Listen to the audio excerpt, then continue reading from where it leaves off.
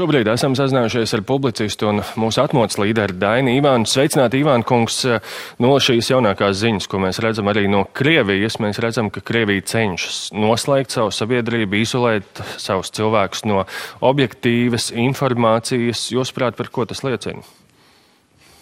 Labdien! Acīm redzot, tas liecina, ka valdošajās aprindās arī pašam Putinam ir radušās bailes par to, kas notiek, par savu stāvokli, jo noziegums ir izdarīts, viņš jau ir kļuvis par karu noziedznieku, viņam atkāpšanās ceļa nav.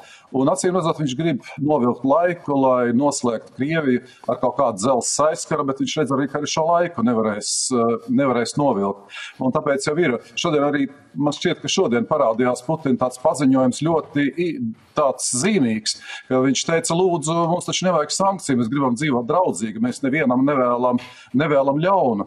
Tas nozīmē, ka sankcijas iedarbojas, un kā vēl iedarbojas, un iespējams tikai Putins un viņa aprindas vien to zina, cik graujošas tās ir Krievijas ekonomikai, un droši vien, ka viņam gribas pēc iespējas ātrāk šo karu pabeigt, bet, es nezinu, kā viņš pats to noteikti nepabeigs, jo mēs jau visi cilvēci, kas te vērojam arī Latviju, mēs redzam, ka šajā karā, neraugoties no tā, kas notiks visās nākošajās dienās, Ukraina ir uzvarējusi. Ukrainas tauta ir uzvarējusi baisu pārspēku, viņa ir parādījusi, ka var pretoties tam, un Ukrainas prezidents Volodimirs Zelenskis, man liekas, šobrīd ir visas brīvās pasaules tāds, garīgais līderis, pretošanās līderis. Mēs abrīnojam Ukrainas armiju, un tāpēc arī mums šeit Latvijā droši vien, ka vajadzētu pavisam noteikti sevī nostiprināt pārliecību, ka nebūs šī nākošā soļa, ka Putins uzbruks Latviju. Kaut arī viņš noteikti to varētu mēģināt, ja viņam izdosies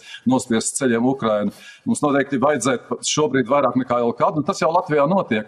Stāties zemesardzē, mūsu bērniem vajadzētu stāties jaunsardzē. Es tikko skatījos kadrus kādā ārzemju kanālā, kur raidīja, kā cilvēks filmē no loga ienākošo Krievu fašistisko okupantu, tanku kolonu, un mazs bērns tēvam aiz muguras kliedza, lūdzu, nevajag man bail.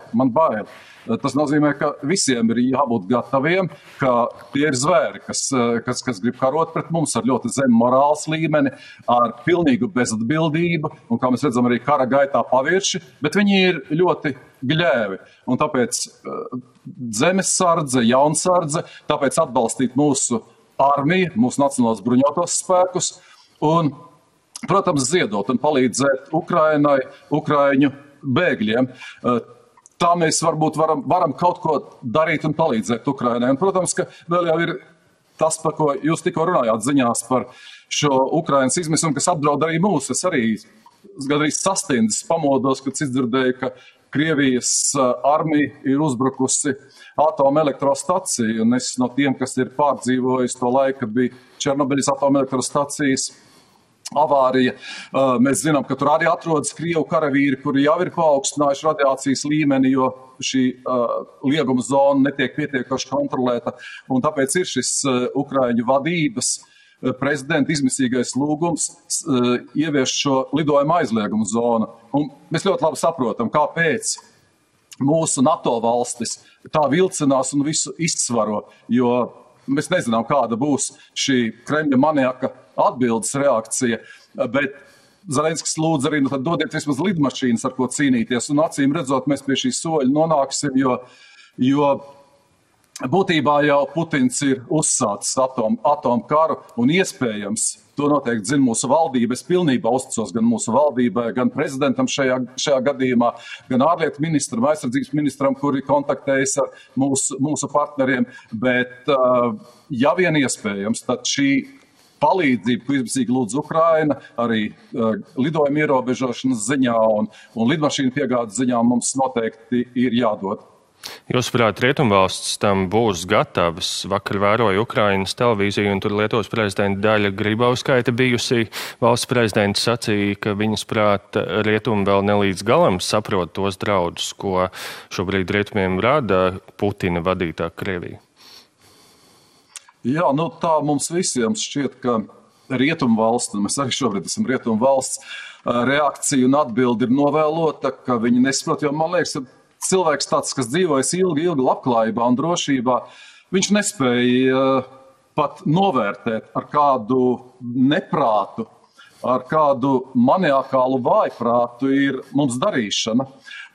Bet man šķiet, ka šīs nakts notikuma uzbrukums šīm kodolstacijām, tam vajadzētu atvērt acis un vajadzētu galvenais, nevis nobiedēt, bet likt satrūkties mūsu draugiem, mūsu lielajām rietumu valstīm un tomēr darīt visu, lai tas nenotiktu. Jo tagad tiešām nav nekādu pat šaubu, ka šis cilvēks, kurš ir izvirzījis par savu mērķi vai iegūtu visu vai neko, respektīvi. Atcerēsimies viņa, tas jau pirms laba laika bija teikto, ka viņš ir gatavs pārvērst pasauli radioaktīvos putekļos, un tādā gadījumā viņš lūk iekļūšot paradīzē, bet mēs visi nokļūsim ellē, viņš ir spējīgs to izdarīt.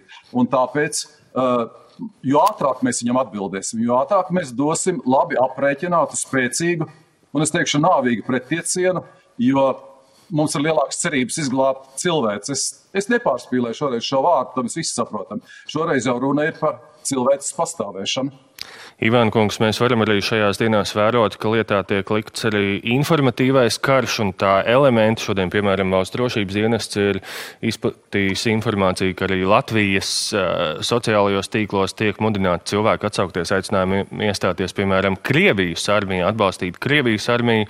Dažādās sociālo tīklu grupās tiek izplatīta Kremļa propaganda. Ir vērojami šie mēģinājumi šķelt cilvēkus arī pie mums, kā tam pretstāvēt? Mēs ar šādu informācijas uzbrukumu saskarāmies jau 1991. Gada janvāra barikādēs. Protams, daudz ilgāk, bet toreiz tas bija tā īpaši izteikti, kad Krievijas oficiālie Maskavas kanāli izplatīja absolūtu dezinformāciju par mums, un tā retorika jau bija tieši tāda pati. Fašisti, nacisti, rusofobi. Šobrīd viņi mēģina to pašu, neko jaunu viņi nav izdarījuši. Un, manuprāt, svarīgākais ir tas, kā mēs atbildam ar patiesību. Viņi ar meliem, mēs ar patiesību, un tā ir ļoti liela starpība. Es faktiski tāpat, kā es apbrīnu Ukraiņas bruņotos spēkus, kuri cīnās par mums, kā es apbrīnoju Ukrainas prezidentu Volodimiru Zelenski, kurš visu laiku ir savu tautu un nesēž bunkurā drošībā, tā kā to dara Krievijas vadonis Fīrers Vladimirs Putins. Tā pašā laikā es apbrīnoju Ukrainas žurnālistus un visus tos žurnālistus arī Latvijas, tā skaitā, kur atrodas Ukrainā un cenšas sniegt tādu patiesu informāciju. Tāpat arī jūs Latvijas televīzijā un Latvijas radio, jo tas man atkal atgādina šo barikāžu laiku, kad mēs bijām pilnīgi kā sauguši ar Latvijas televīziju, ar Latvijas radio, ar visiem mūsu informācijas līdzekļiem, lai Latviju pārpludinātu patiesību, kas varētu pretoties šai melu straumei. Un, protams, ka tam ir jāatbild. Te jau, protams, atkal ir plānots, tiek sagatavot augsne ļoti iespējamam apvērsumam vai ļoti iespējamam iebrukumam Latvijā. Jo šie paziņojumi par to, ka Latvijā bija tikko palaists, ka Latvijā ir nacisti. Un raugieties, 16. martā Latviešu leģionāru piemiņas dienā jau ir parādījusies kaut kāda antinacistu grupa, kur rīkos vai nu piketu vai kaut kādu citu demonstrāciju. Un tad tūlīt ir jājautā, kur tad Latvijā ir tie nacisti, vai tie ir tie dažādu tautību vīrieši, kurus Putina, Elks, Staļins kopā ar Hitleru ierāva paši izraisītā karā un piespied karot svešās armijās. Mēs šobrīd redzam to. Latvijā nacistus es savā mūžā neesmu piedzīvojis. Es nezinu, kas ir nacisti, bet šobrīd Ukrainā es redzu. Tas ir nacistisks karaspēks, kas iznīcina Ukrainas pilsētas, kas nogalina ukraiņu bērnus, ukraiņu sievietes un ukraiņu sirmgalvjus. Viens no šī vēstījuma, Krievijas hibrīda kara vēstījuma, arī tādiem postulātiem bija, ka šeit ir rusofobi. Piedodiet, kur ir rusofobi? Lielākās, briesmīgākā rusofobijas valsts ir Krievija. Latvijā rusofobijas nav bijis un nav. Tieši Krievija ir tā, kas sūta krievus, nogalināt krievus Ukrainā, kas apdraud krievus ārpus Krievijas robežām, kas padara savus pilsoņus Krievijas federācijā par kara noziedzniekiem, kas aizbāž muti krieviem, kuri grib teikt patiesību, kas viņus indē, šauj un liek cietumā. Ja gribat, Un to mēs varam pateikt visiem šiem, kas te, varbūt sagatavo augsni tam nākošajam iebrukumam. Dodieties uz Maskavu, dodieties pie Kremļa sienas un tur protestējiet pret rusofobiju. Un noslēdzot, Ivāna kungs, rīt Rīgā cilvēki ir aicināti pulcēties kopā gājienā ar nosaukumu kopā ar Ukrainu, kopā pret Putinu. Kāpēc ir svarīgi būt kopā? Ir ļoti svarīgi, to arī Volodimirs Zelenskis teica, ka redzot to, ka Eiropas un pasaules jau pilsētu ielas ir pilnas ar cilvēkiem, ar Ukrainas karogiem un atbalstu Ukrainam, viņiem kļūst vieglāk. Viņi saprot, ka viņus redz un ka viņa cīņa nav veltīga, ka viņiem ir aizmugure. Un arī mums šobrīd Latvijā ir jāparāda, ka mūsu ir daudz. Protams, starp mums ir kādi gļēvi, boksa čempioni, kuri nezin, kurā pusē nostāties un kuri gatavi nostāties arī noziedznieka pusē, bet mums ir jāparāda, ka to cilvēku, kuri saprot, kurā pusē ir taisnība un kurā pusē ir noziegums, ir daudz vairāk, daudz vairāk. Tādiem jābūt mums visiem.